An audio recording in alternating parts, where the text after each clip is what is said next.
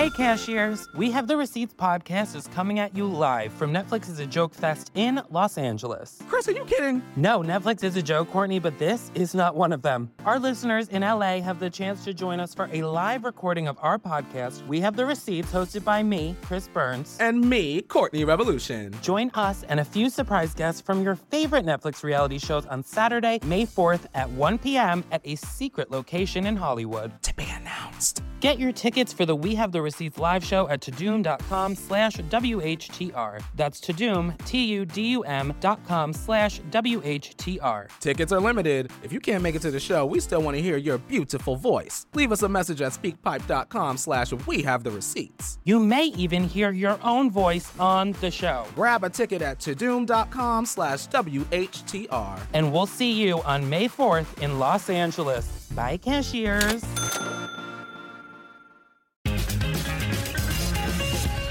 We try to do is get these kids out. That's what we got to do.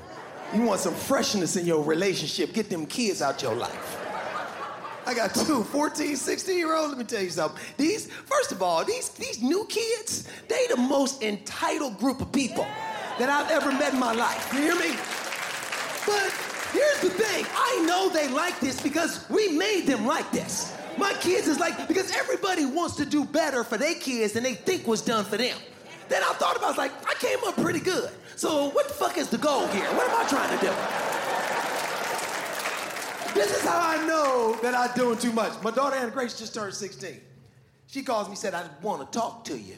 I ain't never said no shit like that to my father. Matter of fact, I prefer we didn't talk, to be honest with you. She's like, I'd like to talk to you. I'm turning 16. I want to talk to you about the type of car I'd like. I want to hear what you think you got coming. She said, I've had my eye on the G-Wagon. What the fuck do you think is happening around here? That a G-Wagon is anywhere in your future. You understand? What makes you think you go get a $100,000 car? Julie normally defends everything these kids say. Julie heard this pissed her off. She came out the back like, hold up, I'm fucking him and I ain't got no G-Wagon. You definitely not getting no G-Wagon. You're getting a 98 Corolla. Get the fuck out of here. What makes you think you gonna get a G-Wagon? Because they've been given everything. This is the generation of giving them every fucking thing. This is the participation trophy generation. That's what's good. Let me tell you something. You got them goddamn participation trophies in your house, your kids gonna not be shit. You hear me? I'm telling you, that's bullshit.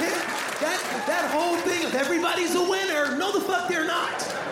I know some losers in my life, and I work way too hard to be grouped in with these motherfuckers. You understand? That participant, why should the winner walk away with the same shit as the loser? Tell me that. What we teaching them? Everybody's a winner? No, ain't no participation home loan, is it? When the last time you been to the bank and they was like, well, we know your credit ain't shit and your income is bad, but at this bank, everybody's a winner. Here's your loan, good luck. Get the fuck out of here. That ain't real. They got participation trophy certificates. They love giving out certificates to these kids. That's their favorite. My daughter came home one time in 3rd grade. Ashton came home with a certificate for volunteering at school. Framed it and put it on the wall next to her mama's degree. Proud.